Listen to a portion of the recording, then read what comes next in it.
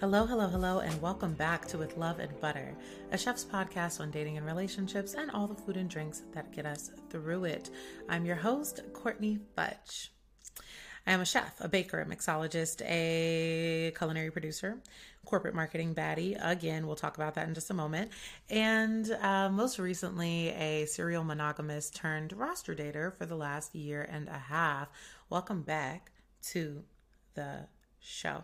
Now, if you're watching this on the YouTubes or also on Spotify, you might see that I am in a different location. That's because baby girl, she moved out. So the last spot that y'all saw me recording in, I was at my parents' home when I just moved down here to North Carolina. Was living with them for a few months while I figured out what I wanted to do, where I wanted to go. The plan was actually to stay at home at my parents' house for how long? Like 6 months really to a year, right? The goal was just to sit there, stack bread, save money. But this opportunity for this apartment came up via my stepsister. And so, yeah, I took over her lease. It's a really great place. I love it. I wanted a space where I could really just dig all the way into my creation, dig all the way into, really, really making my place feel like home again. I felt like it was the fastest way for me to maybe assimilate to the move down here to North Carolina. So we're in a new spot, but the vibe is still the same, except for today, because we're also kind of switching things up. My birthday was a month ago, a little over a month ago now. Baby girl is 28 now. Baby girl's 28. And I wanted to do something a little bit different. I wanted to take a step backwards and really just sort of talk about in a more informal way some of the reflections on my life and what turning 28 and all the lessons that I've learned has sort of meant for me. So, I made a TikTok about it. I was like, hey, y'all, if there are any burning questions that you want to know, if there's any tea that you're trying to get, let me know what you want to know, and then we'll dig into it. So this is not your usual sort of Q&A. We're really diving straight into the deep stuff, and this is me assuming that there's a lot of context that's already been shared here, and y'all have really heard me talk at length about the details of my personal life. So we're gonna go a little bit further into that today. And yeah, there's no real script for this. I do have the questions listed out, and they're kind of broken out by category. So if you're watching this online, I will put the timestamps in there. And I'll also put it in the description for the actual podcast so that you can move around based on what's interesting to you. I don't expect y'all to find all 28 subjects completely relevant. But whatever is, I hope it sticks and I hope that you enjoy. So we're not following the exact flow of the podcast today. Exactly. So we're kind of skipping the main course. We're skipping the mise en place. But we are going to be jumping in with a What's Shaken segment. Because baby girl would not be baby girl. She would not be her. I would not be I if we didn't have a little something to sip on. Okay. And today's vibe is just she's sexy, she's grown, she's giving sophisticated is what she's giving. So let's go ahead and get into it. So for today's What's Shaken segment, we're switching things up just a little bit. Y'all know that I live and breathe for a bee's knees. I made one in episode, I believe, 4. I'm a really huge fan of bee's knees. I love a gin-based cocktail with lemon and honey. And so I wanted to do a festive spin on that. So this is an Earl Grey and lavender bee's knees, which means that there's a lavender syrup in it. And I have an infused Earl Grey gin that is just absolutely delicious. I add a little touch of honey, but it doesn't need all that much, and a bunch of fresh lemon juice. So we're going to go ahead, get our little sippy sip on. As you can see, this glass is large, okay? And it feels very birthday behavior-esque. I don't care what anybody says. I am celebrating for the full month. So cheers. Clink, clink. And I'm going to have a little sip. She's so good, I might have another sip. Hold on, wait.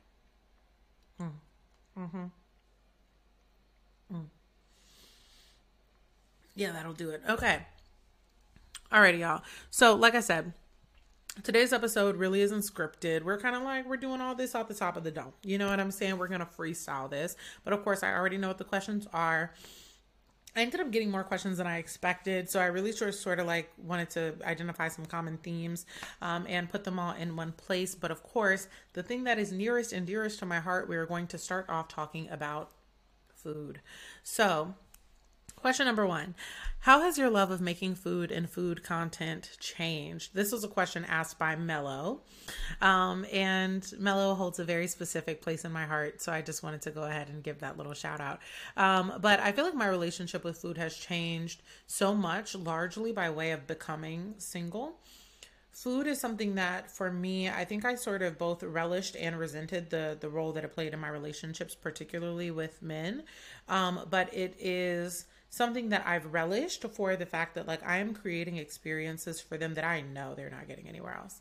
Like I know that like nobody's really giving it to you like this, right? My flavor combinations, my approach to food, which I feel like is very like slow and thoughtful. I'm always thinking about the layering of flavors, and then I really try to incorporate things that like my partner, my person, is a fan of, right? And a large part of that is because I came up in the private chef slash dinner party world, you know? And so I'm always sort of curating and editing the menus in the back of my mind so that they're most appropriate for the person who is going to be consuming them. The challenge with that, though, where I grew to resent it, is that food ended up becoming such a large part of my identity with my partners, and I hated that. It actually really made me sad. I hated that the responsibility of it, really it when it fell on me in the way that it did, it almost was like as an expectation as opposed to an expression of care or an expression of love. I actually have that same challenge in my friendships as well. And I've started putting distance between myself and the people who, the only thing that they ever talk to me about is my food. Like there are so many other things. I contain multitudes, you feel me? And I don't want my food to be the defining factor, but it is such a large part of who I am that of course I want to see it appreciated. So to answer the second part of that question, I think my relationship with it has changed because it needed to. My relationship with it has changed because I got tired of being identified for it. A large part of the way that I purposely engage with TikTok is not through my food. Right? My most viral videos have had nothing to do with food. And I'm grateful for that because people have really gotten to know me, not through the lens of the value that I provide for them, but, for me, for my opinions, for my thoughts, for the way that I say things, for my voice, even, people who comment on my nose, like all of the random things that like people are kind of like down to ride for me for, before I reintroduced food as a pillar of my content. And it really makes me feel very well seen and well rounded. And that is really, I think, all I could have asked for from my content and from my platform. So I'm making my way back to food slowly to like wrap this question up, but I'm making my way back to food, I think slowly. I'm giving myself grace for the ways that my relationship with it has changed. And I think in addition to that, I'm really starting to love it again just for me. And not having to think about, oh, what does my man want when he gets home from work? We're both coming home from work. I don't think that shit is practical on the day to day. But yeah, I'm starting to enjoy it again. And I don't want to put any other expectations on it beyond that. So yeah. Question number 2. What meal am I most spiritually attached to and why? I love this question. Okay. So I think that all of my favorite sorts of meals are like, y'all will hear me use the phrasing like slow and thoughtful. That is my food point of view.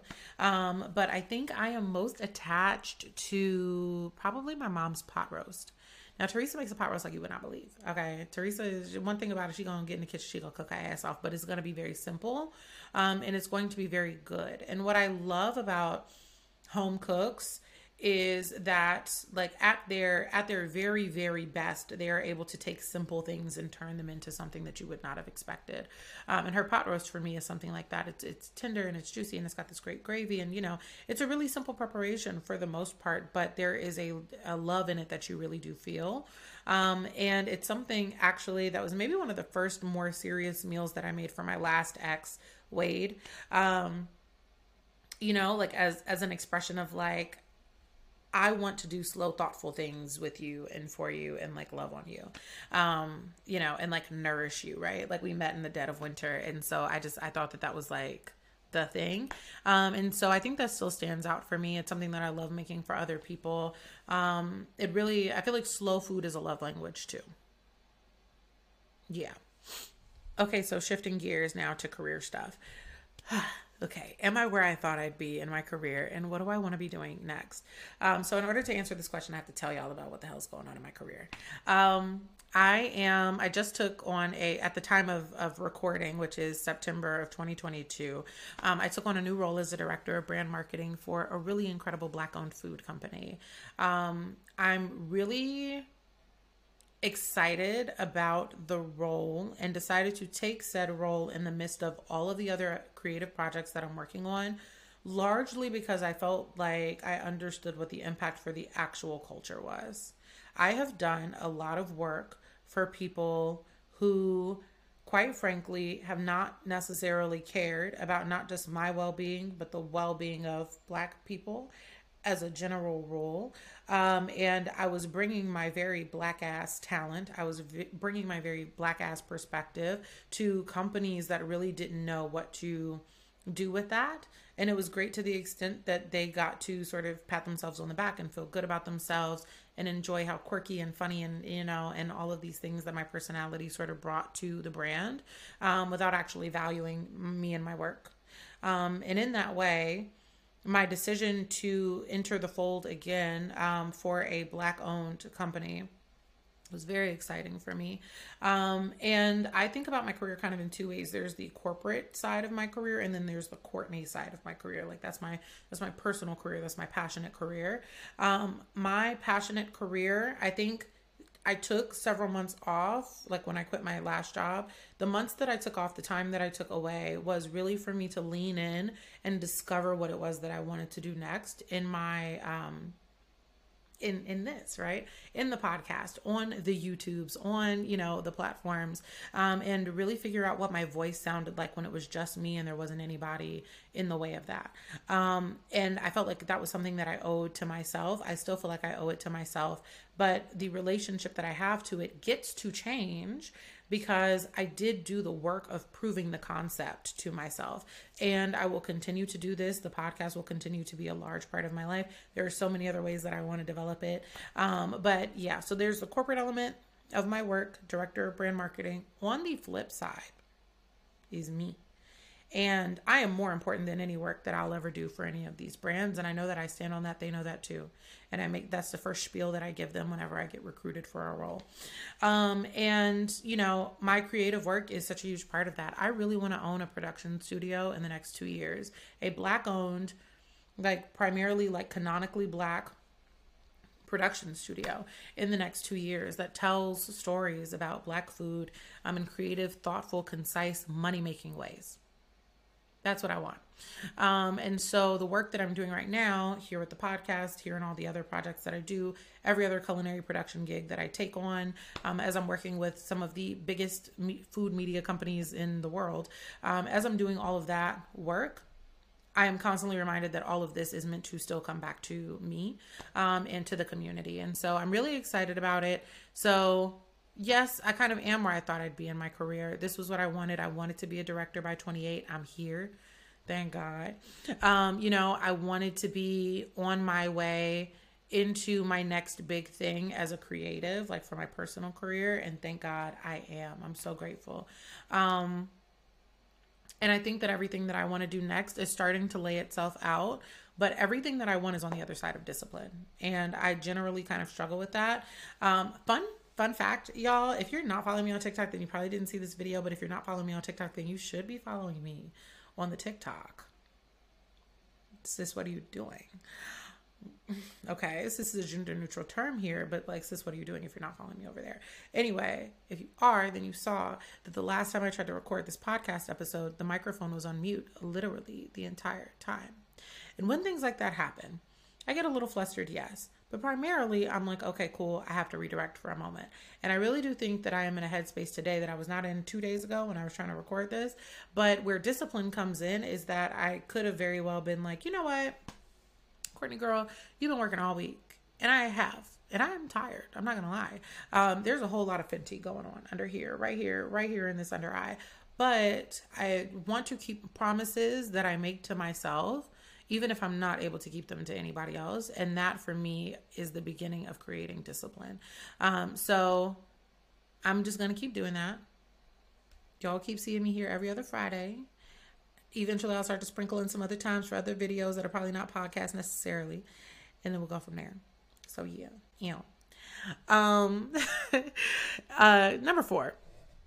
How would I like to be remembered, and am I living that way right now? I want to be remembered for my language and for my love. Yeah. Yeah. And am I living that way right now? Partly. Partly. I think I'm on my way to that. I find myself on the bridge between who I am and how I want to make people feel. But I think that continuing to show up is part of the work, even when I'm not always like thrilled about it. But I think the thing that's given me the most joy is how softly I am able to talk about things that do ring so difficult for me, right? Like language is a huge, huge, huge part of what I aspire to do. And whether it's me finding the language or me helping other people find the language for themselves, it's really, really huge for me. And that in and of itself for me also feels like love. So those are the things I think I want to be remembered for. I think I'm carving that out right now. And I will get there. I'll get there. All right. So this next set of questions is about self-love. So question number 5, what is your self-care routine? Ha. No, I'm kidding. I think that I'm still trying to figure out what exactly that looks like. I've always been kind of one of those people who mistook self-care for self-maintenance, right? So I'm like, oh, I'm doing a self-care day, and really that's just me going to get my nails done, lashes done, pedicure, you know what I'm saying, get my hair done, get a wax, you know what I'm saying, do all the things. And I've counted that as self-care, but really what that is like it's aesthetics maintenance. And I think it contributes to my routine. Like when I look good, I feel good, yes, but I think my self-care routine looks like silence. I think my self-care routine looks like telling my friends I want to see them, asking them to come spend time. And that might not sound very much like solo care, but it's very much self-care for me. I think self-care for me lately has been looking like mustering up the energy to make myself a good meal, knowing that I'll thank myself for it later. Self-care looks like not pretending to be happy when I'm sad. And I think self-care is figuring out what it looks like to let myself be loved by other people too. I have always been a hyper independent person. And I think that I'm very used to figuring it out. I've got really great people in my corner, but I do think that there are still moments where, you're just aware that like it's really just like you kind of up against whatever it is that you're going through. And in those moments, I tend to be a lot more withdrawn. So I am trying to give people the space to love on me by telling them what I need and then letting them show up or not, and not attaching my self-worth to that either way. These are good. Okay. Oh, all right. Number 6, lessons on body acceptance and love. Baby. Now listen, if y'all listen to episode 7, then you heard me talk about this.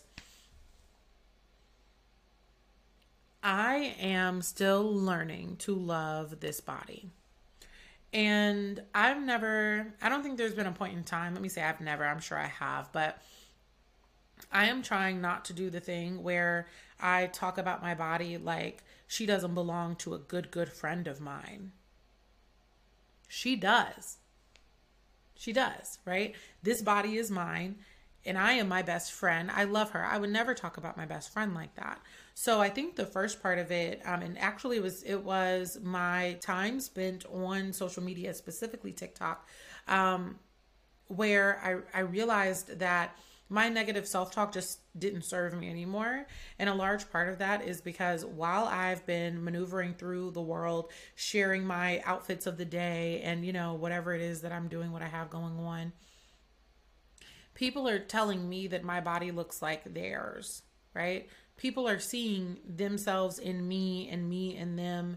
And the exchange there is, I think, a really beautiful one, a really vulnerable one. And I always take it as a compliment, right? These are women, these are people who I perceive as very, very beautiful, right? And not just like here, but here, like in the heart. And when I think about it that way, I feel like I owe them the kindness of not critiquing their taste in me, right? Like, I appreciate their taste. I do. And I'm always flattered by it. And as such, when I remove myself from that, even when I'm not the subject of it, that is how I came to accept and appreciate my own body. Now, another part of that, quite transparently, was my relationship with, intimacy, on the other side of being single. A lot of where my body negativity came from was my previous relationships. The last two that I was in, especially as my weight gain and my relationship with Newton started to become more noticeable to others, even though it hadn't necessarily hit me just yet. And when it was brought to my attention, it was brought to my attention by him, and it was heartbreaking. It resulted in a string of arguments that lasted for months. It went on publicly. It was nearly our undoing. A thing that should have been undone anyway, but still a really large part of like our downward relationship arc. And I remember carrying that shame about my weight gain into my next relationship, which is such a shame because this new man was not comparing an old me to this me. He saw me as I was and decided I was beautiful, and wanted to be with that. And I made that portion of our relationship hell with my insecurity, but it was not his insecurity to solve. It was mine. It was mine. And so now on the flip side of that relationship, understanding where I really, really went wrong in projecting things onto him, projecting thoughts onto him about my body is crazy. It's crazy, right? And it was unfruitful. It was unhelpful. He will definitely, if he were ever to engage with this, he would tell you that was definitely one of the bigger challenges, like from my side of the relationship, was that I couldn't accept that he just thought I was beautiful as I was. There were other reasons why we had that challenge as well. Like it wasn't all a me thing. But that aside, being single showed me the difference between like launching my body at the nearest object of my desire and actually finding my body beautiful and worth wanting to share it with someone. And so, yeah, I really needed to take that time and like sort of decentralize one specific man's opinion from my relationship and proximity to my body, and start to think that it was sexy independent of that. And eventually I did. And now even on the days where I'm not looking at myself as like some sort of sex object, sex symbol, I look at myself and I'm like, hey girl, yeah, you cute, right? Or hey girl, you're here. And some days that's all I got. Some days that is literally all I've got. And on the days that that's all I have, I let that rock too. And I just go get myself some good food and I call it a damn day. 7, how did you make friends moving to a new city? So great question. Fully transparently, I already had some like relationships here in Charlotte. My mom has lived here for the last 5-6 years. So I knew a couple of people down here, but largely the reason that I did is because they reached out and said, oh, hey, like I'm down here. Or I have a girlfriend who just moved here from California at the same time that I was figuring out if I wanted to move down here. So a system started to emerge for me at the time that I was making my decision about planting roots here in Charlotte. It was a large part of the reason that I made the decision to leave New York/Jersey when I did. And so I didn't feel like I was starting like net new. I didn't feel like I was starting totally from scratch. There were women who I'd known in other spaces and knew in other ways who reached out and they were like, hey, like I'm going to be in this area, or hey, I already live here, girl, let's hang out. And then we would go to dinner and just like kiki and laugh and have a great time and like really find all of this valuable connection with one another.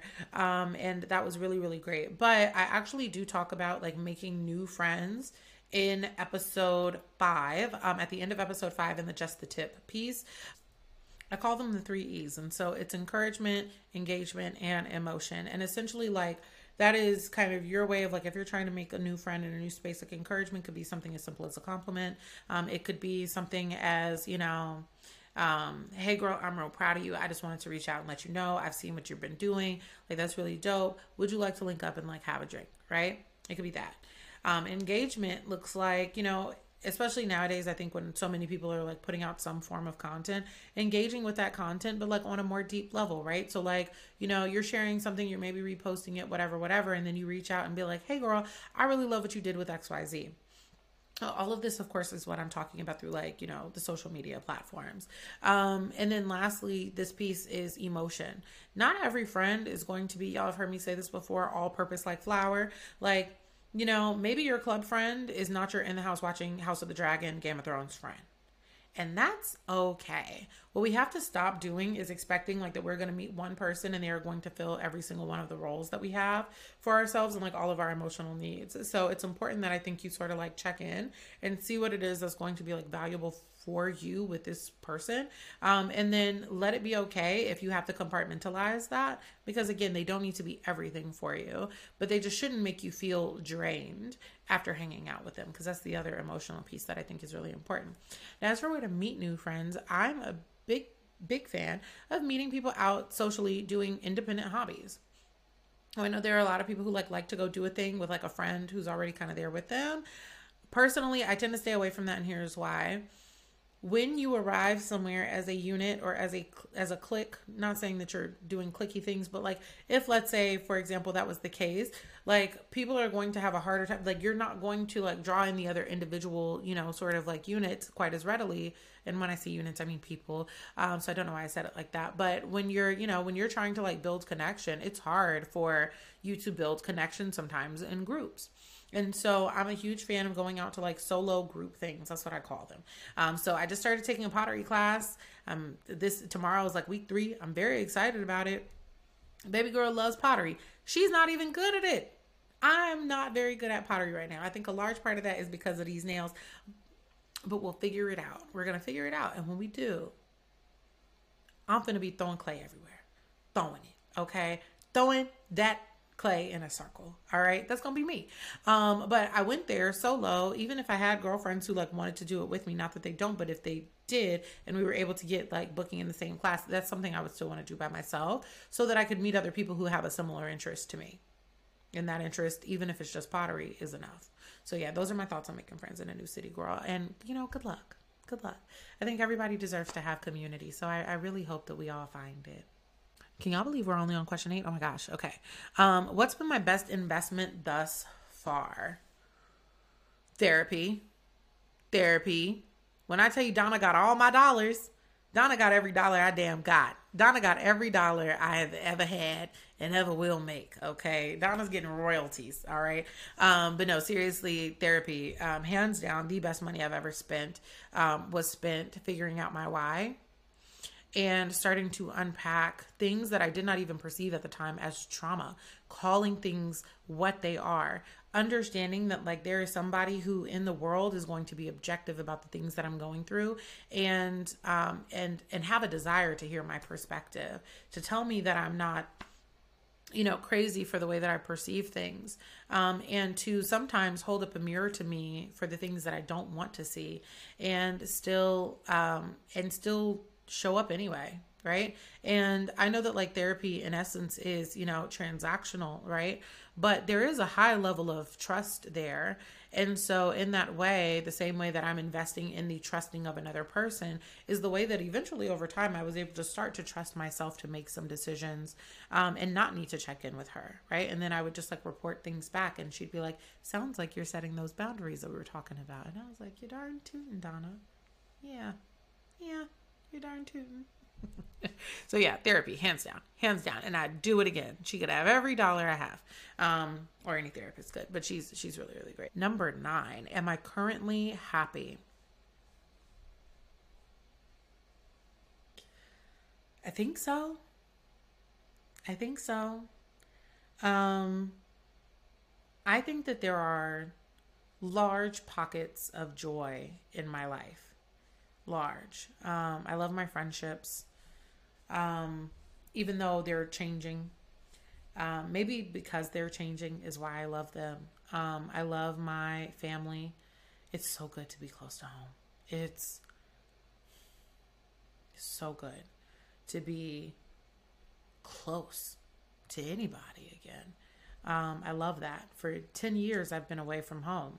I've been away from home actually since 16. So I've been away for 12 years, just out here in the world, raw dogging life. And I forgot what it was like to be able to call my mom and see her 30 minutes later. That is where a lot of my joy is coming from right now, is she and I like rebuilding our relationship. Not that there was ever, not that there was anything wrong with our relationship, but like getting to love her up close is making me happy. I feel like I'm healing something in my inner child. And I think that my inner child is a teenager, and my teenager is 16. My inner teenager is probably 16 years old, because that is a time when I went away for school. And I think there were just big pieces that I was sort of missing as I was moving through the world. And it's nice now to be getting back to her. As for the rest of it, I think there are things that like I wish there were more of, you know what I'm saying? But I'm not mad about anything. I'm certainly not sad about anything. I just feel like maybe I could be happier. 10. What joys do I feel like I'm missing right now? The joy of partnership. The joy of partnership. I miss being loved and being loved well. And there are times, quite frequently lately, where I ask myself if that's ever what I've experienced. Not even to, this isn't even about the men that I dated. I don't know that I'd seen enough examples, or experienced enough examples of what it looked like to be sustainably loved in a healthy way over a long period of time, that I do wonder if every experience that I'm pulling on is the romanticized version. That's me being honest, right? And so the joy that I feel like I'm missing is like outside of the memory, what is it exactly about relationships that I want again? And I think it's like it's the piece of being known. I want to be known. I want to feel seen. I want somebody to be excited when they're on their way home to see me. Or, like dates are fun. I've been enjoying the dating process. I've had plenty of romance in my life, but those moments have been inconsistent. Those moments have not over a long period of time been with the same person. And in that way, I do feel like that is a significant joy that I think I'm missing, that I would love to have. And I think that's really like the only one. Well, actually, no, I think there is the other one, which is like the joy of keeping promises to myself. I feel like there's a lot of self-satisfaction that comes from like just like doing what you say you're going to do, especially when it's for you. Like the podcast for me is like one of those ways that I keep that commitment to myself. But like, presently, like I've been saying for years, like, oh, I want to be like a gym girl. I mean, I don't really want to be like an active gym girly, but like I want to start to get fit. You know what I'm saying? And for whatever reason, there's been like a roadblock with that. Now I want to just be really clear, because I know that like people see people talking about like their experiences with their bodies and wanting to lose weight or whatever, and then just say things like, we'll just go to the gym. I understand. I'm going to assume that there is like a positive spirit in that, but I want to let it be known that like it feels really reductive when people say that. Like it's my least favorite thing for people to be like, oh yeah, well if you just start, you know what I'm saying? Or like, it feels really good also to like go to the gym. Like I understand all of that, right? Like, but I'm addressing here the roadblock of it. And it does feel like there is one, and it's something that I've been trying to unpack around like my relationship with my body for years. And given that I think that it has nuance, I really hate it when people are like reductive about that. I'm sure a lot of people are experiencing the same thing. And for whatever reason, that is just the one place where I find it really, really hard to self-improve. So that is something that I also feel like the satisfaction of kind of starting with that and continuing with it would be, I think, really cool. But it is also a joy that I do not know. Number 11. So actually, this is okay. Number 11 is a question that I love asking men that I'm dating, and I like asking friends that are new. So I asked this question, and I'm asking this question to myself now because I just realized that I've never answered this publicly. Which is, what's something that you love about yourself that you wish more people noticed about you? And for me, I think that that is, I wish more people noticed about me that I am like smart. And I know y'all are going to be like, bitch, shut the fuck up. I know. I know. This is not me trying to be like self-deprecating, because I know that like when I move through the world in certain spaces, I am received as like a smart ass. I am received as like smart, like well-spoken and all these other things. But the way that I want to be perceived when I'm moving through the world is actually like intelligent. And I feel like nowadays, like, it's funny because I used to hear it all the time when I was a kid, and like now it's sort of more like, damn, like I want somebody to understand that like my capacity for like deep thinking is here and strong. And I know that I frequently talk about like a lot of lighthearted subjects. I think the reason why is just because I don't feel like I need to prove, the way that I feel about myself to anyone. I just kind of wish it was something that like people called out more. It was actually something that the favorite, Polaris from episode 6 called out to me about myself that I really, really appreciated. And it made me feel exceptionally seen by him, which was, I think, a large part of like why I felt the way that I did about him, because like he understood, he sort of scratched at that with me, and I really, really liked it. And so yeah, romantically and otherwise, I think that's just something like I wish more people, kind of understood like my capacity for it, but also like my interest in intellectual spaces. I'm a very unserious person, and I like that about myself, like I said. But it'd be nice to sort of have the depth engaged. I would like to do that with someone who also doesn't take themselves super seriously, because I think that's the other thing. I think that might be the other thing. Okay. Y'all, I really don't want this episode to be like 80 hours long. So let me try to skedaddle through these. Okay. All right. So number 12. I don't know which way this is going to be facing. Okay. Did I encounter pushback in roster dating or any double standards from men? I think no. Like, by and large, no. There wasn't really anyone, at least not from my remembrance, who sort of stood out as like being frustrated by the experience or whatever. There was one guy who I realized later down the line had a very different interpretation of what we were doing than what I was doing. And what I thought I'd quite clearly communicated was happening. And he like kind of broadly knew that he was not the only one, but was not acting like it, and assumed that by the way that we were spending time together, that had changed on mine, but it hadn't. It hadn't. And so it ended up becoming a sticking point like later down the line when, we started talking again, and he was like, I can't believe that you were dealing with other people, whatever. And like, you and I, we were together all the time. I was like, no, actually we were together once a week. And so, so I still had 6 other days, you know what I'm saying? Like to do what I thought we were both in agreement about what was going to be happening here. Was your decision to only date me exclusively. It was not my decision to date you exclusively. And so I felt like from that point on, I felt like I had to be really, really meticulous about the way that I explained it. Damn near to the point that it felt ridiculous to keep repeating it, because it's not something you really want to throw in anybody's face. But no, I haven't received that sort of pushback, only resentment in the aftermath, which I always find out about in the aftermath. And I do not make that my problem. I just don't make that my problem. And then there was one other guy who like I found out later, like through social media, that he had an issue with like the way that I was talking about courting Courtney. This is not a man that I was dating. And I was like, I just think it's odd that like I'm hearing somebody else tell me that you don't like what I'm talking about here on my channel. You just don't have to be here. You just don't have to be here.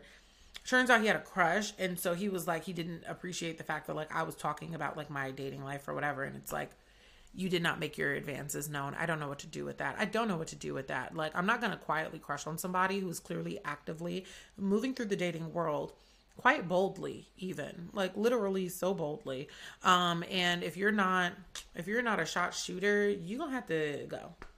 You have to go. You're gonna have to be a scooter if you're not a shooter. Because I do not understand what the point is of like you're sitting here and you're kind of taking up space in my DMs, having light, chill, casual conversation, and like you won't put no moves on somebody who is in the thick of a roster. That's weird to me. I don't appreciate that. That also brings me to another thought, damn it, on the friend zone, but we're gonna have to do another podcast episode on that. I feel like the friend zone is like a really valuable, very sticky thing for us to talk about, but it deserves its own thing. Number 13, lucky number 13. How do you remain optimistic in dating and relationships even after failure? I love this question. Somebody asked me this and I did make a TikTok response to it at the time, but I felt like it was important to revisit. So, thing number one is that it's really important to like keep yourself in the frame of reference here, right? Like my optimism is large in part due to the fact that I'm an optimistic person because I expect good things from myself. And because I know that a lot of people can expect good things from me, I move through the world with the expectation that I can also get that from other people. I am disappointed frequently enough, but it has not been worth me changing the way that I engage with folks just to like avoid being hurt. I would rather know that I have the capacity to put myself out there. So I said in the video that I made about it earlier that my heart stays open because my mind is clear. When I think about myself, I think about someone who is loving and kind and smart and funny and charming and a little bit of a try hard, right? Like very effortful. And when I'm thinking about all those things and I'm attributing all of those as positive qualities, but I'm also a person who fucks up sometimes and fails and, lies on occasion, not about big stuff, but like every so often I'll be like, oop, that's an untruth. And sometimes we'll unintentionally manipulate, right? Or we'll reframe a thing in a way that is maybe not ideal. And when I'm doing all of those things, but I can still experience myself as a kind, generally good person, it grants me room to do that with other people too, right? Like if I'm fucking up, but I'm trying, and it's not malicious, but I'm trying, and I'm putting in the work and I'm doing the effortful things and I'm giving myself grace, but I'm still holding myself accountable and sometimes doing it publicly on platforms like this. If I can do all of that, then I can hold that same sort of space for somebody whose intent maybe isn't malicious. They just did a stupid thing. They led with their heart and they did a stupid thing. Or they led with their brain and they did a stupid thing, and it happens all the time. And I think that's the thing that keeps me optimistic. And I know that I can't expect that everybody has my heart, but I'm surrounded by enough people who have a heart that's real, real good that I'm not super worried about attracting people whose hearts are not in that same sort of place. And quite frankly, I just ask God to protect me from any other riffraff anyway. 14. All right, y'all, because I already told y'all I don't want this episode to be 11 minutes long. But it might be. This is probably going to be like an hour and a half. And we just got to roll with the punches, okay? Number 14. Are you ready to love again? I think so. I hope so. What Kodak Black say? I hope so. No, I think so, but not fully. There is a part of me that like while I'm in like the pull and tug of like I want romance in my life so bad. To love is beyond romance. Like to love is beyond like the romance as a verb. To love is to make constant choices. And I don't know that I'm in a space to make those sort of constant choices with somebody else in mind right now when everything that I want feels like, even though it's for the community, the work is actually quite selfish. Damn.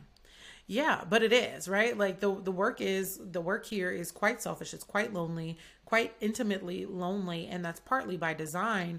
And I think that it's important for me right now in this very moment to sit with whatever the silence is trying to tell me. Do I want to be loved? Yes. Yes, I do. Do I know what it would look like to give somebody my best love right now? I don't.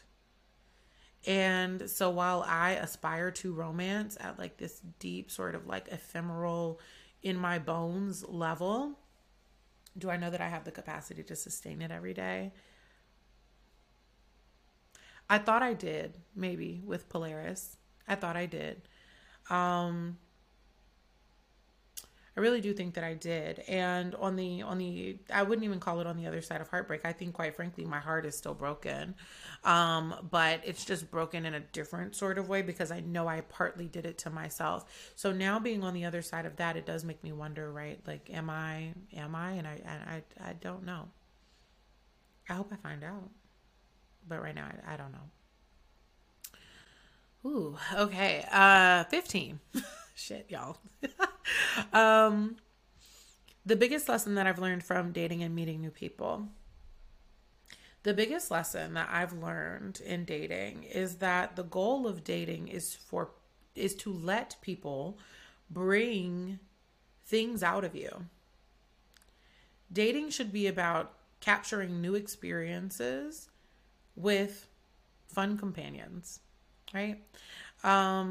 I'll give you an example about something that's currently happening in my personal life. I'm going to a petting zoo soon on Saturday. I'm going to a petting zoo. This is very exciting for me. In my heart, I think I'm a country girl. Now, don't get it twisted, all this gold around me that you're like, ma'am, Miss Mama's, no. But I think really at the core of like who I am as a person, like I really value like the simplicity of just like being outdoors. I hate bugs, yes, but like I really appreciate, I think that like the value set of country girl sentimentality. And so, somebody who wants to take me to pet some emu, it's nice. You know what I'm saying? It's nice. Bowling with a guy, it's fun. I'm not particularly bad at bowling, but I'm certainly not great. I'm a long ways away from when I bowled that 13 that one time. But this past time I went and I bowled a 93 and I was really proud of myself because I was like, damn girl, look at you go. You know what I'm saying? Growth. However, you should be dating people who bring out different experiences in you. You know what I'm saying?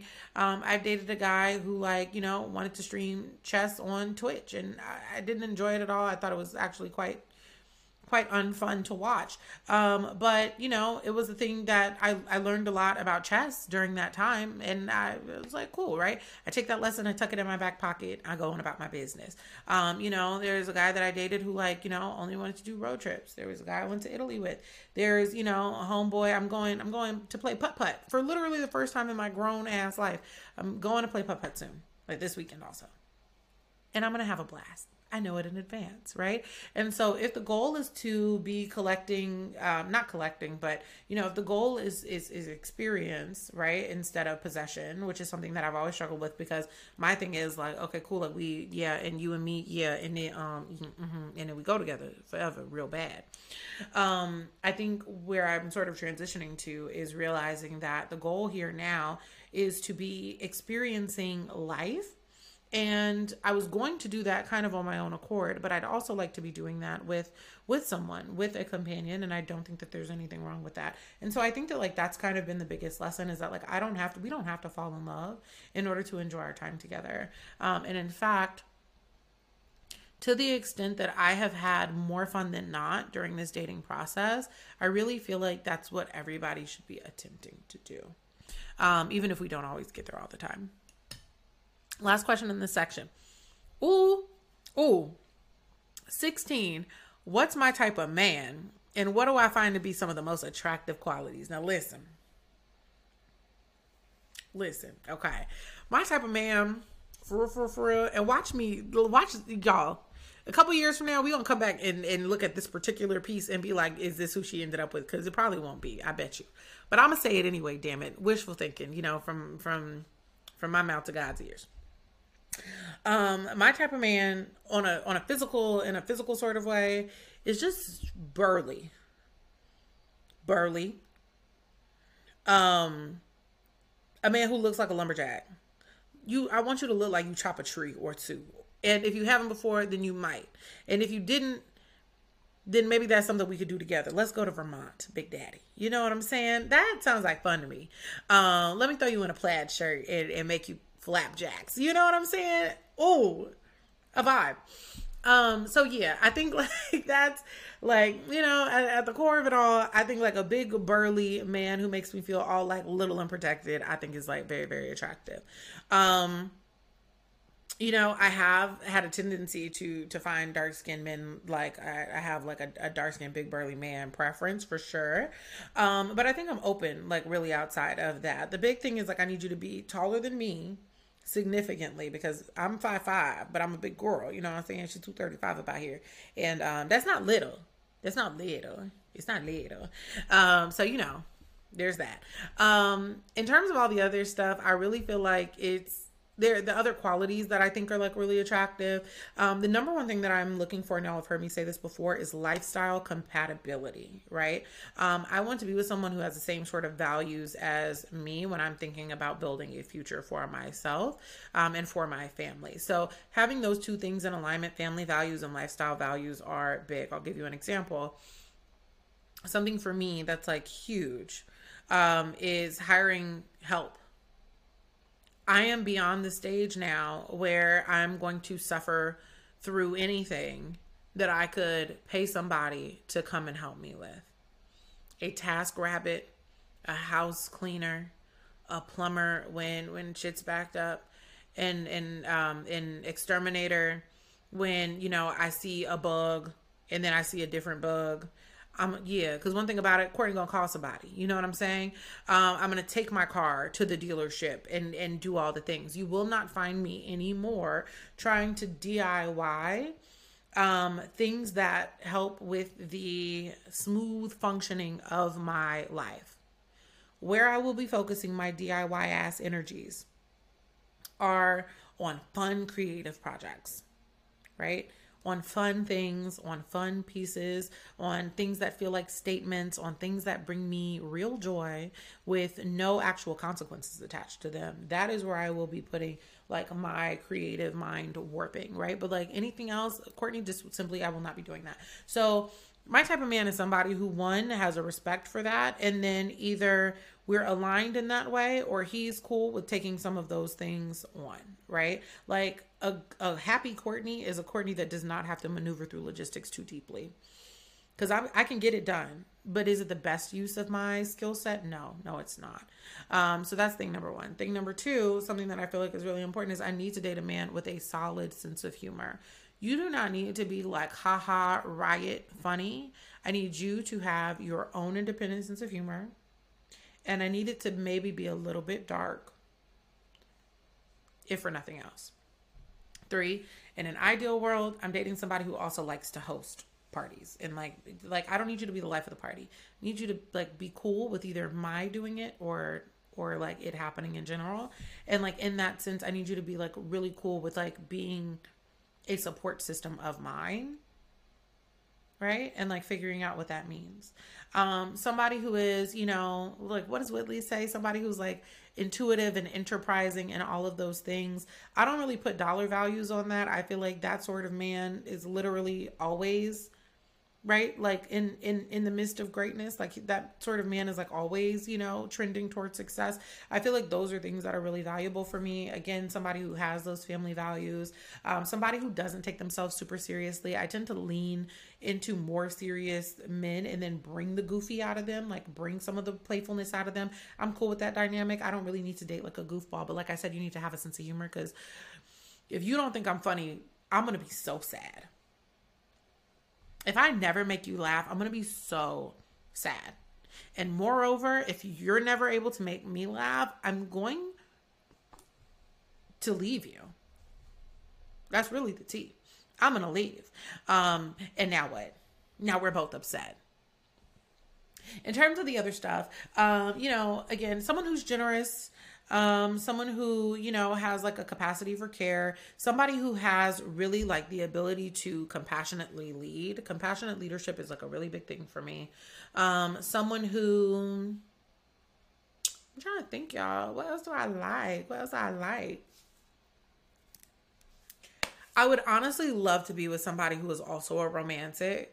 Like, but not like, you don't have to be like, flowery and like poetic-y and whatnot about it, but like somebody who's really thoughtful.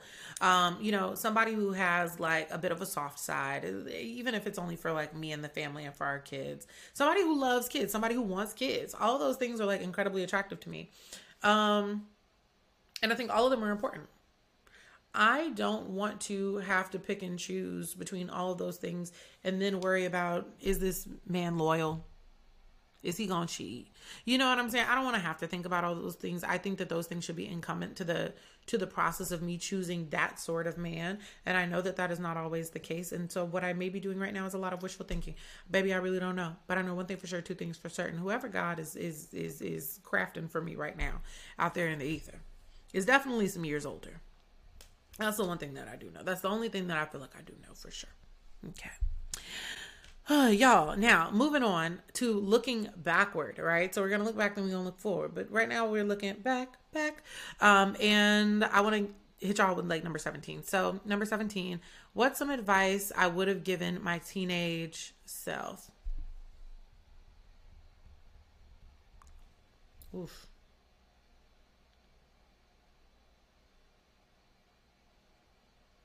Don't rush. Don't rush. Teenage Courtney had a propensity for wanting to be the youngest, and in a lot of ways also wanting to be the first. And a lot of that really went hand in hand for me. I talk about that a lot more in my cookbook, Early Enough. And it's called Early Enough because I was early to everything. Not like time-wise, because I'm also like, I've gotten a lot better about it now. I'm like early to a lot of things, but historically I was always like 5 to 10 minutes late. You know what I'm saying? But that's neither here nor there. A lot of the way that I have moved through the world was with a timer on, with a stopwatch on, needing to be the first, needing to be the youngest. I was always very aware that that was something that made me different. A lot of people lauded that in me. And so it was something that I leaned into because I thought that it made me special. I thought that it made me important, right? When really all it did was it made me young, and young in spaces where I was learning a lot. I had to grow up a lot faster in order to keep up with the social aspects of things that my peers were always 2 to 3 years ahead of me on, right? And so I think the advice that I would tell myself as a teenager is like, don't rush. You will get there in your own time, and it is okay. Question 18, advice from my 25-year-old self. I love that we're taking a little leap. Advice from my 25-year-old self would be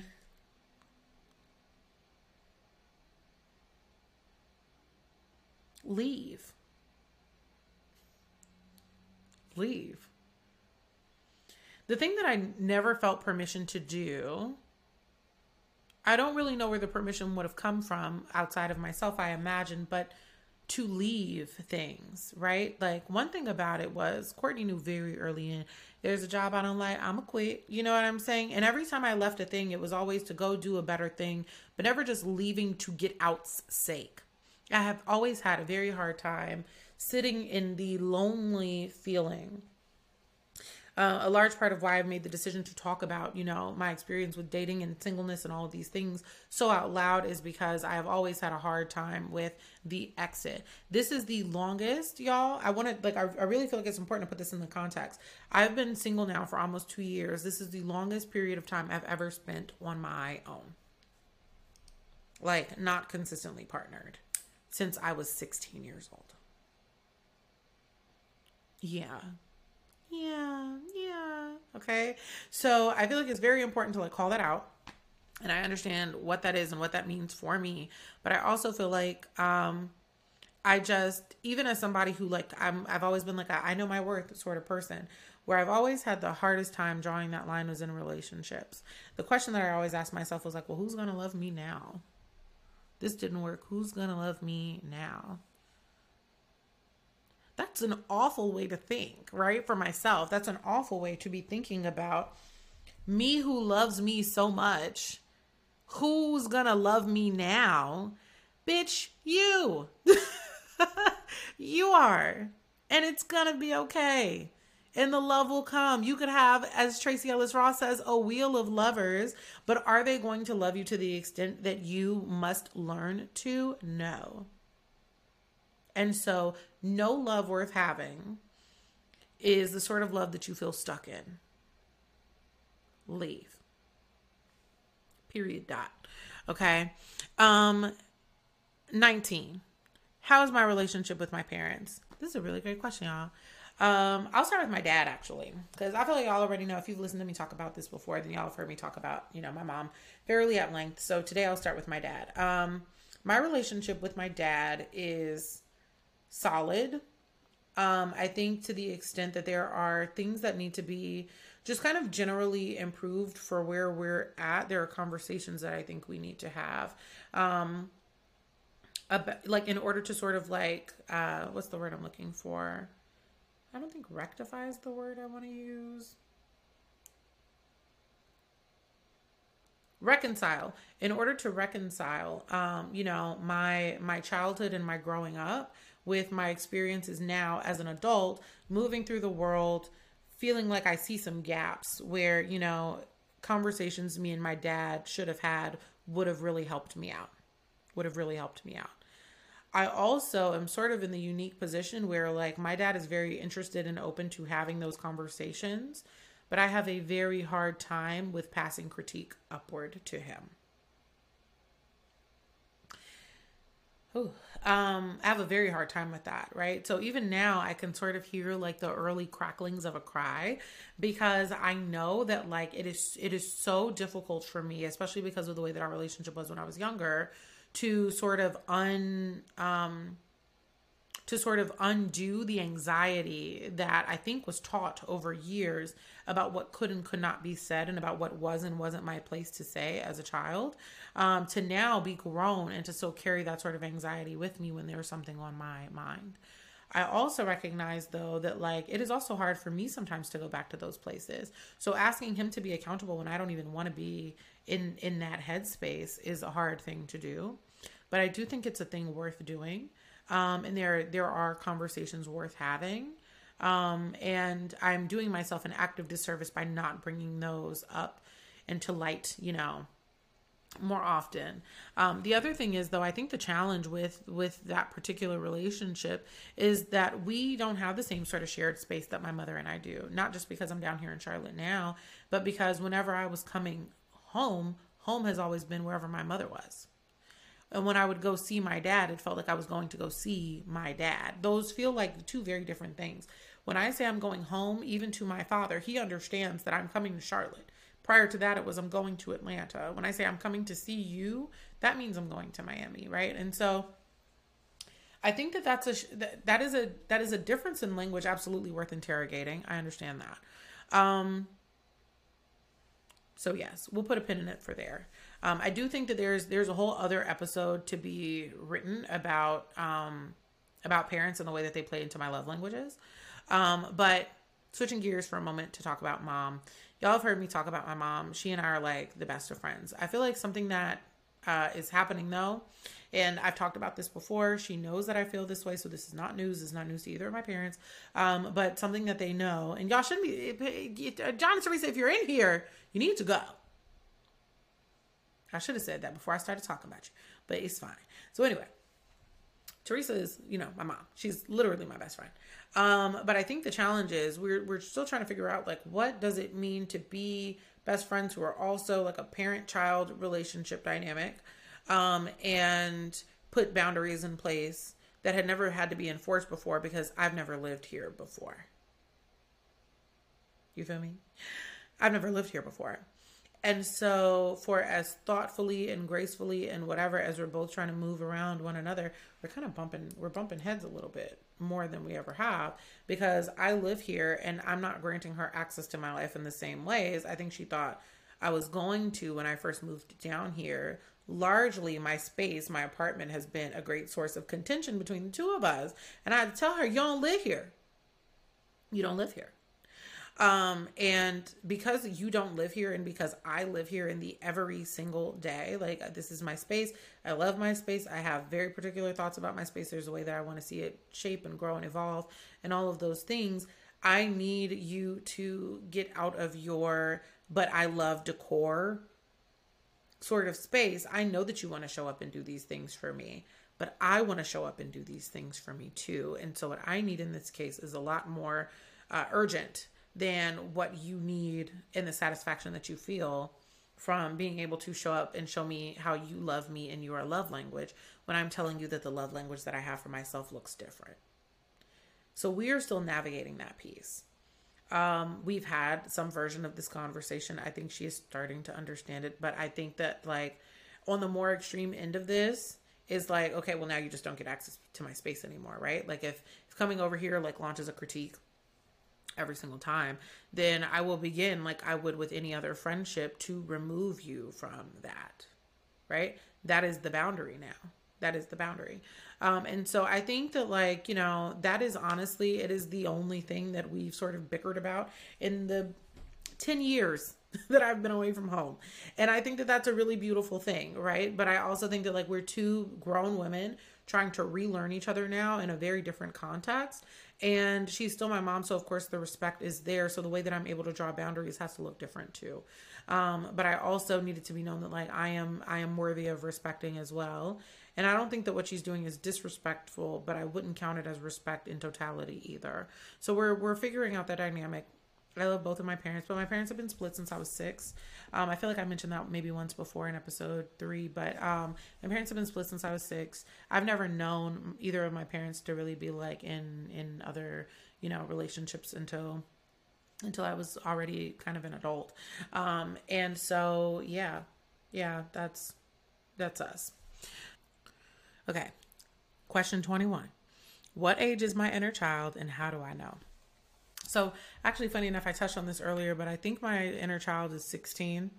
And I know that usually there's like an inner child and an inner teenager and, all of those things. So if that's the case, then my inner child is probably like 6, but my inner teenager is definitely 16. And I think 6 is, it's at the time that my parents divorced. I think it was a time that like I had a lot of conflicting thoughts about what was going on. And largely one of them was relief, which I later felt guilty for, that my parents were no longer together.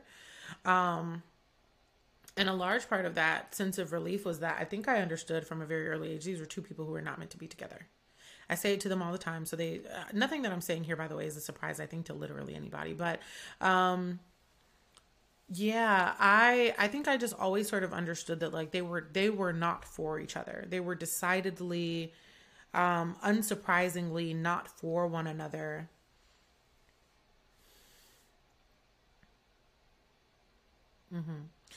I had more to say. I'm gonna have to unpack that in a later thing because it informed actually a lot of why I then stayed in unhappy relationships even after I decided that we were also not for one another. Shit.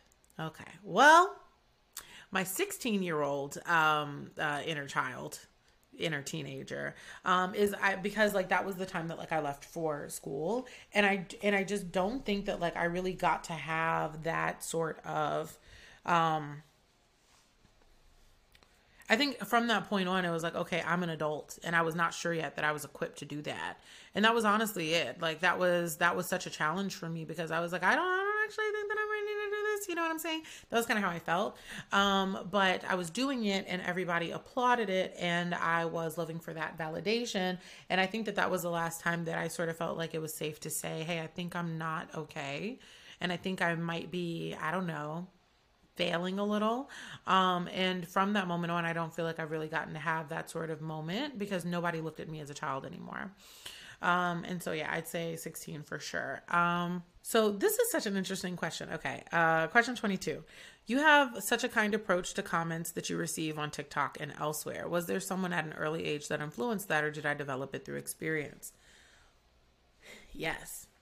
So me and Mama T, we would, she would drive me to school every day. But either of my parents would drive me to school every day. I went to a private school for like a lot of my childhood, and then a charter school while I was in high school. And so I was always in the car. I was always in the car with one of my parents, or sometimes an aunt or an uncle or, whoever. But while I was in the car, specifically with my mom, And this was like, when like email finally became a thing on phones, I would send her emails for her. She would like dictate what she wanted to say, and I would type it back. So I was her like in-car secretary. She's put me to work, child labor. Okay, put me to work. And I'd be responding to all these things. And eventually I just sort of picked up on it. So before, like, she wouldn't even have to tell me how she wanted to start the email. She wouldn't have to tell me how she wanted to end the email. She would just need to tell me the contents of the email. She'd be like, oh, yeah, can you email so-and-so? And I'd be like, yeah, sure. And I would just sit there and this is my phone case only, but like whatever. And I'd just, kind of like bang it out real quick and send it over. And I was so like meticulous about it because I feel like my mom, even when like there were client conflicts and like she had to put out a fire, I was like part of crafting that message. Like I'd say to her, like I was always like editing, right? So I'd be like I feel like maybe there's a better way to say that, or like what if you say it like this, or like she'd throw out a thought and then I'd type the sentence down and together we would sort of collaborate on it. So I'm very used to sort of sitting with my overall thoughts on things before I actually like respond to them. But I'm also used to doing things from like like everything that I do kind of gets sanitized through a professional scrub. It shows up for sure in my relationships, like especially when I'm like, here's where you gotta be up at. Especially when I'm like that, it's like a very like it's damn near clinical. I'm working on it, but it's kind of like that. My breakup text messages, like they're not actual breakup text messages because I always do like a phone call, but or like an in-person sort of vibe. But even when like, it's like the early stages of getting to know somebody and I'm like, oh, we don't really have the chemistry. I feel like all I owe you, if we haven't been out on like a third, fourth date yet, all I really owe you is like a text and then maybe a phone call if you feel like talking.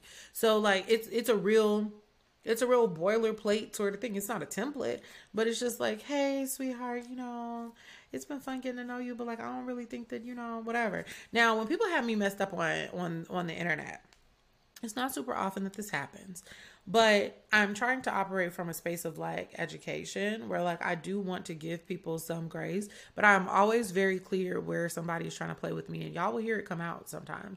Y'all will be like, oh, okay, like Courtney got like she got a little deep in her accent bag, because you can usually tell when like I'm upset about something by like how deep my voice gets and or where my accent sort of switches to. Like if I'm back like in my Atlanta accent, and it's not even that like it's a thing that I switch on and off. I think it's a comfort thing, or just like when I'm upset, and so, or when I'm really excited, and or when I'm a little lit.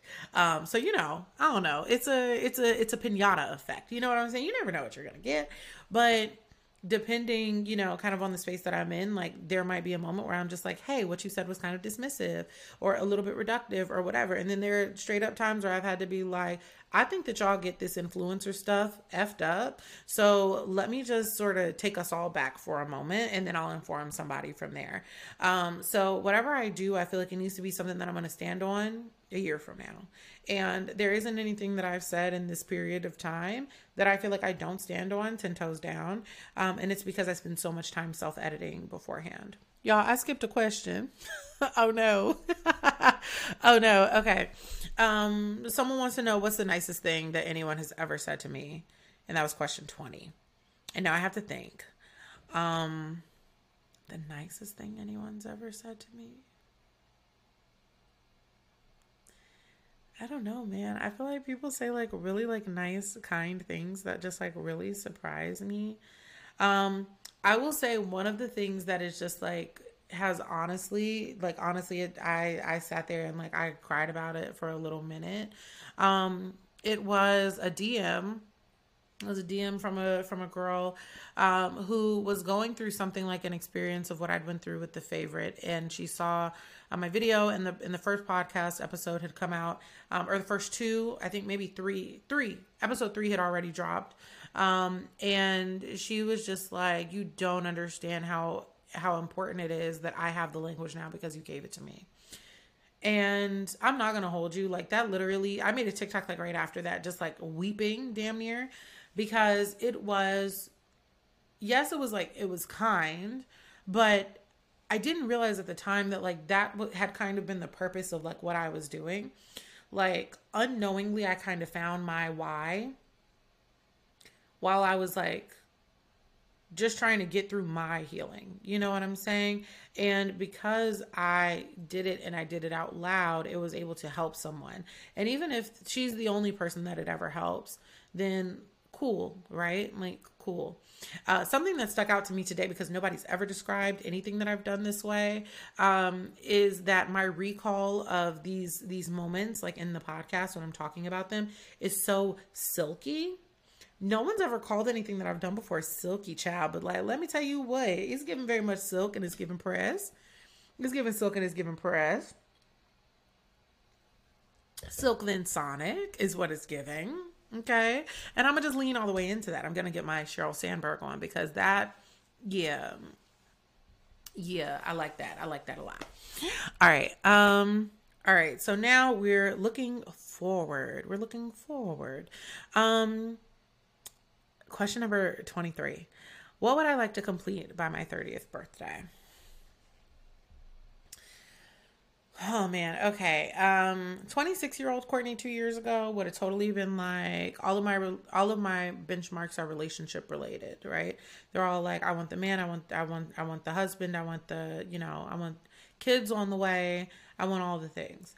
Um and yeah, sure, like in the back of my mind, I think all those things are nice, but like I also want to be pragmatic, right? Like I want to be realistic. I think 28, I'm a month in, not an area prospect. And I'm cool with that. And I've just gotten okay with that. So I'm not even going to like drag myself for it. But if I'm at the space where like I'm good at 30 and I just feel more like myself, if I just feel like more in love with my body, if I just feel like, I've learned something about myself sexually, if I've learned something about myself as as in my career, if I've learned something more about myself as a creative, if I feel like I'm walking in my calling, if I feel like I've held to my promises, then I did what I needed to do. Now, as for what I'd actually like to complete, because I imagine that that's like a real like goal that you're asking me about, something that I would really love to do is take like half a year off and just live abroad. That's like the gift that I want to give to myself. I never did study abroad while I was in school. I was too busy running Thunder Cakes. And I feel like I missed out on like opportunities to sort of immerse myself in a culture that has nothing to do with me. That is what I want, and I don't actually really care where it is. I mean, I think like I'd love to spend time like in Europe, because again, like food, right? But then as a black woman, like I really want to just like get my diaspora on. And so I really kind of want to figure out like what that might look like. But travel has never been something I've put a lot of emphasis on, largely because the time wasn't permitting, and then the money wasn't there, and then the money was there, and then I had to do other things to keep up with the money. And I'm kind of getting to a space now where it's like, okay, cool, like I can do a quarterly vacation, and I'm gonna, right? And I'm doing a monthly road trip, and I want to do those things too. And I feel like there's so much world to see. But the world also has to see me. So I think that's really what I want to do. Looking forward. I don't know why I put this in the looking forward piece. I don't know where to put this question, but I liked it, so I just wanted to answer it. Is how do I handle rejection? I'm getting better. The thing that I'm learning, there are two ways, I think, kind of. One, I understand rejection even in like the little things. So like rejection could theoretically be the way that I tried to record this podcast episode earlier and my microphone was on mute the whole damn time. Now, I didn't think that that was the case, and I was pretty sure that I was getting it to work beforehand, but baby, I guess not, right? And in that way, I feel like it was not meant for me to try to re-record that night when my energy was low, when, you know what I'm saying, my voice was a little bit hoarse, when I really just didn't have it to give at my best. That is rejection, and that's protection too. Because quite frankly, I never know which episode is going to be the one where I say some shit that changes somebody's life. I don't know. And I really don't know if this is going to be the episode that I say that changes my own life. I don't know. But I feel like whatever I do, I think I owe it to myself to like take a break, sit down, recalibrate, and come back. That for me is what rejection is kind of at its core. Now, romantic rejection, I I struggle with rejection. I think maybe like anybody else does. But one thing about it though, Courtney really don't got no shame when it comes to asking the questions. I'm gonna ask a question. It might lead me to rejection, but I did ask what I needed to ask in order to get the answer that's gonna help me get over it in the long term, right? I'm never mad that I ask a thing, even when I don't like the answer. I'm never like, I wish I hadn't known that. Not too much. You know what I'm saying? I'm always glad when I do. Like I'll give y'all like I'll give y'all a light example. If y'all be in my lives and you maybe heard me talk about this before. I was seeing somebody at the top of this summer. We were dealing with one another, you know what I'm saying? Things are cute. Things are cute. And I noticed just after like a couple of our hangouts that like communication had sort of died off. This isn't a man who really owes me anything for real, you know, and I feel very strongly about that. I feel like I tend to take rejection to heart the most when like you've offered things involuntarily. Or not involuntarily, voluntarily. When you've offered things voluntarily and then you're like, oh, nope, gotcha. And, you know, and you take all that back. I'm like, well, damn, you didn't even really have to do all that. You didn't have to tell me anything at all. You were the one talking about the whatever. You know what I'm saying? So that was like very different. But I just noticed like a communication sort of fall off. Things had changed. The dynamic felt different. And I was like, you know what, Courtney? You owe it to yourself to get the answer, right? And if for nothing else, then you just sort of know where homeboy's head is at, and then you're good to go, right? You're in the clear. You're good. So even though this was somebody that I was like really, really feeling, he was just not feeling me in the same way. And so when I asked him, I was like, hey, I kind of feel like, you know, communication is a little drier. Like if you're less interested, feel free to let me know. And I was like, so that I know where to put my energy. And he came back and he was like, you know, actually, yeah, I don't think it's really something that you did, but like, you know, my interest has changed. I was like, all right, cool. Left it there. I was like, I wish you all the best in your search for whatever you're looking for. And I pieced the hell out. There was nothing else to discuss. I'm not gonna let this man tell me he don't want me twice. I'm not about to do it. And this is a lesson that's very new for Courtney. This is a very new lesson for me. Because when I tell you that like a lot of like, I thought that like persistence was going to undo rejection. Ooh, this feels like a word. Hold on, let me organize my thoughts. Got it. I thought that persistence was going to undo rejection, right? The problem is I was being persistent with the person who had already rejected me. This is very different than like going, you know, from like person to person and like waiting on your yes, right? Like and doing the work for your yes. I was waiting on a yes from the same person who had already told me no. In the same way that I am so used to like working hard until I get what I want. People are not like that. Relationships are not like that. This man does not owe me acknowledgement for my continued effort. Okay. So when somebody tells me no, I believe them now. This is new, but I believe them now. And I go on about my black ass business. Okay. Question 25. How's your relationship with control last year versus this year? We're working on it. We're on the way. Baby girl, really, me and control, we go together like this real bad. Okay, real bad. I think a large part of that is because I'm so used to being the person who is responsible for however a thing goes. However it shakes out, whatever takes place, it's usually me in a lot of these cases where I am solely responsible for the outcome, right? Like my career, I'm responsible for the outcome. I just need to get people to believe in me, right? That's it. And I've always been able to do that. At the same time, I have always been able to piece out, dip in, dip out whenever I've needed to of things in a way that made me feel like I was very in control of what was going on.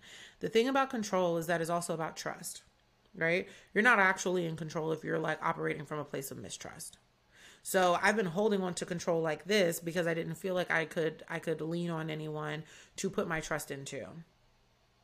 And so what I thought was leadership was really just me clinging quite desperately, quite sadly even, to an outcome, right? Instead of letting things kind of be what they were and like letting that get revealed to me over time. I was holding on to this like this, and it was scraping all the skin off my palms because I was just struggling with it, right? I think I'm in a space now where I am starting to put systems of trust in my life, hiring an assistant, right? being able to communicate with people, telling my friends like, yo, I'd love to see you. And knowing that we are going to get to see one another as soon as possible. Right. Telling my mom, hey, like I'm coming over to the house. And like those little things for me are starting to build systems of trust in my life. And they're very, very important. And trust allows me to relinquish control. And so now I don't have to think so hard. I'm not as stressed. I feel like there's more room for softness in my life because I'm not so worried about desperately trying to hold on to one specific outcome. I'm letting the outcomes happen because they will either way. Because they will either way. 26. What are you hoping to learn this year about yourself?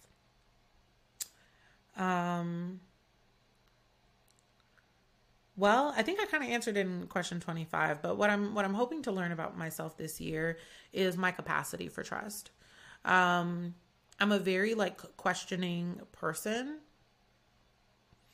but the questions usually come for me like in the aftermath of a thing, where I'm like reflective. I think I would love to learn to trust myself enough to start asking some questions on the upfront and letting it be okay whatever answers I get.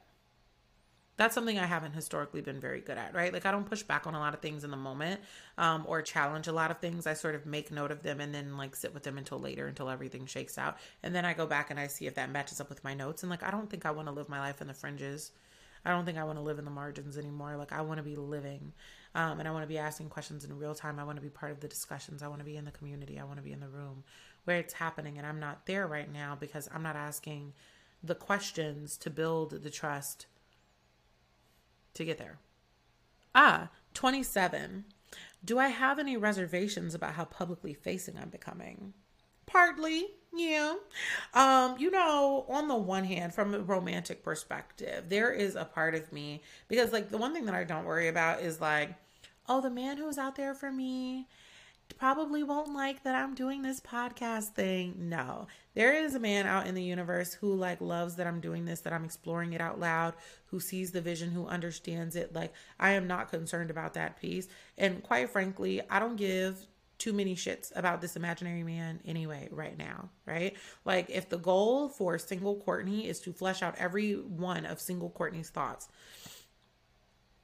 then I cannot move through the world in fear of what a man who I haven't met yet is thinking about this piece of work that I'm putting out. I refuse to live my life that way. So that's thing number one on the romantic front, because people have asked me that before. Thing number two is that, yes, it is weird to be pulling back the layers of my life like this, right? But I think the beauty in it is that I get to be experienced as a full human person, even in digital spaces. And I really love that. I like that I get to come to y'all with my flaw and my accountability and, and the fact that I'm like a try hard, and with all these cuss words and all the creative ways that I have to say cutesy, and you know what I'm saying? And like, I've got all these things, right? And like, I really do feel like I contain multitudes. And so because I feel like I do, I want to be able to show up in all of them. And I think that the right opportunities are going to find me because they recognize that there is a community here that is bought in and that loves me and that I love because of the authenticity that's here. What I am really deeply not concerned about are the things that I say and how they're perceived as publicly facing. I think I, of course, don't want them to ever like blow back on my family. The only other piece I would actually say like is kind of like it's an inkling in the back of my mind. It's just like, even though I feel like I'm very like careful when I'm talking about like my previous dating situations or whatever, I feel like not everybody's going to be happy with the way that they're like thought of or like recalled. And I try to be really, really mindful of that. Like I don't say anything that like I hadn't already said to them or like, wouldn't bring up to them.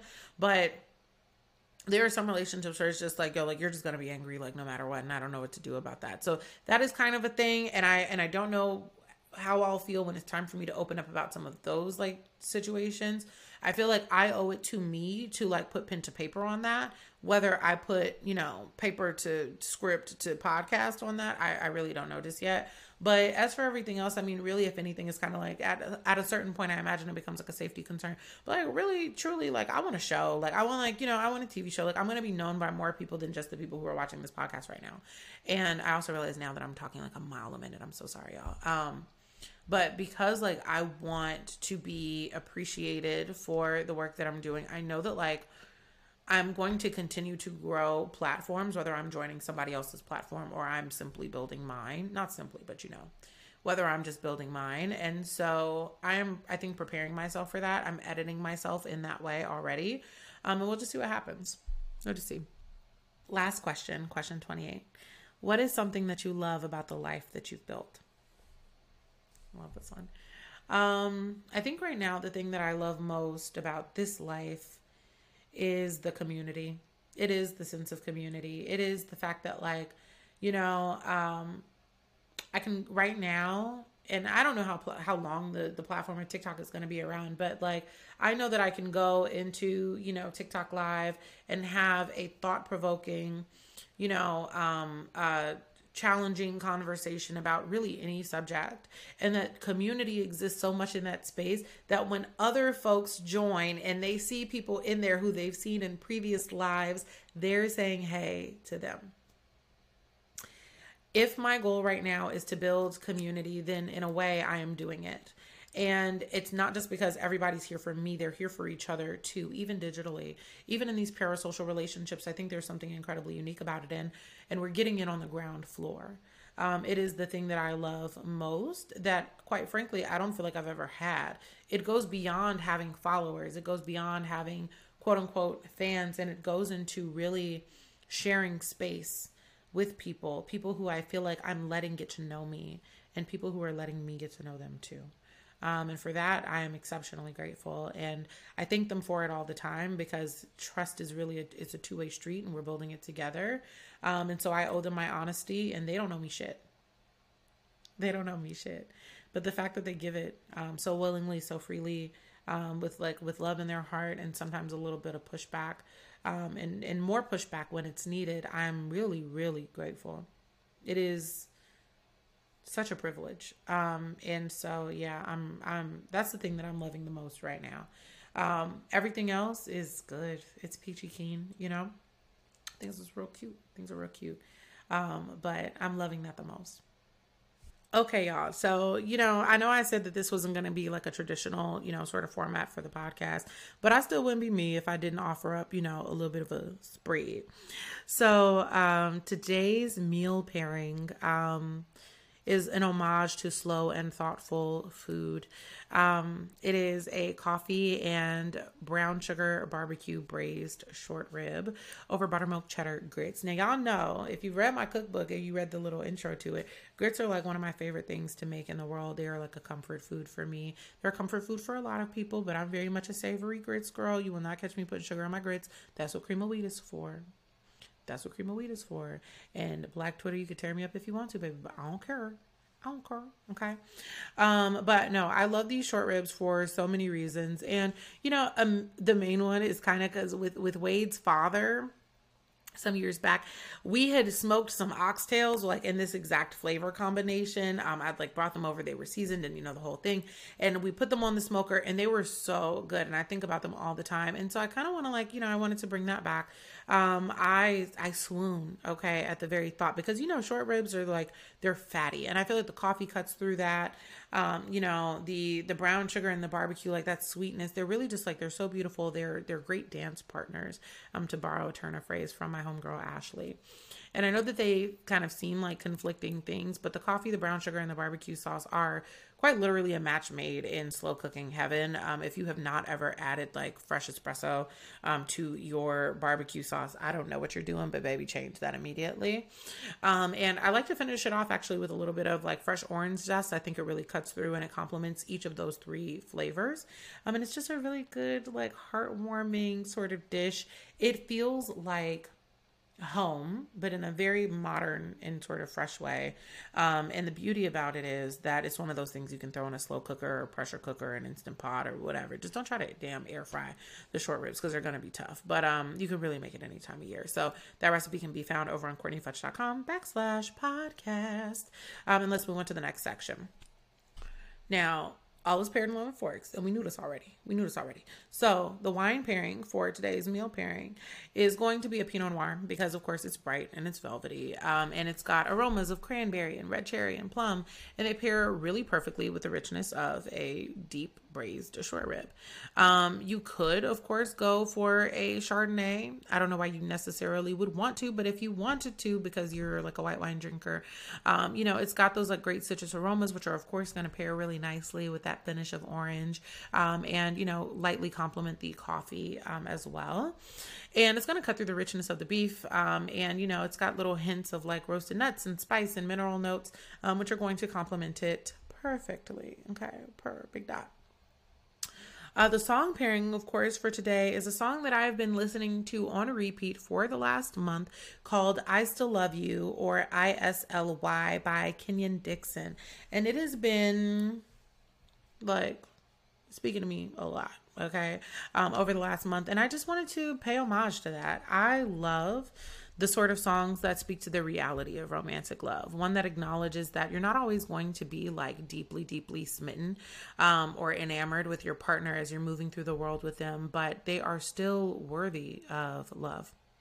One of my favorite lines in the song is, got a lot of nerve, but I'll give you my last one because that ain't a problem. You know I'ma still love you. And it's refreshing for a song to walk me back off the ledge of the fear of being loved. This and so many other curated jammy jams can be found on Apple Music and Spotify under the playlist named All Is Paired. Of course, the link is in the description for both YouTube and, Apple Music and Spotify, so you can find it under there.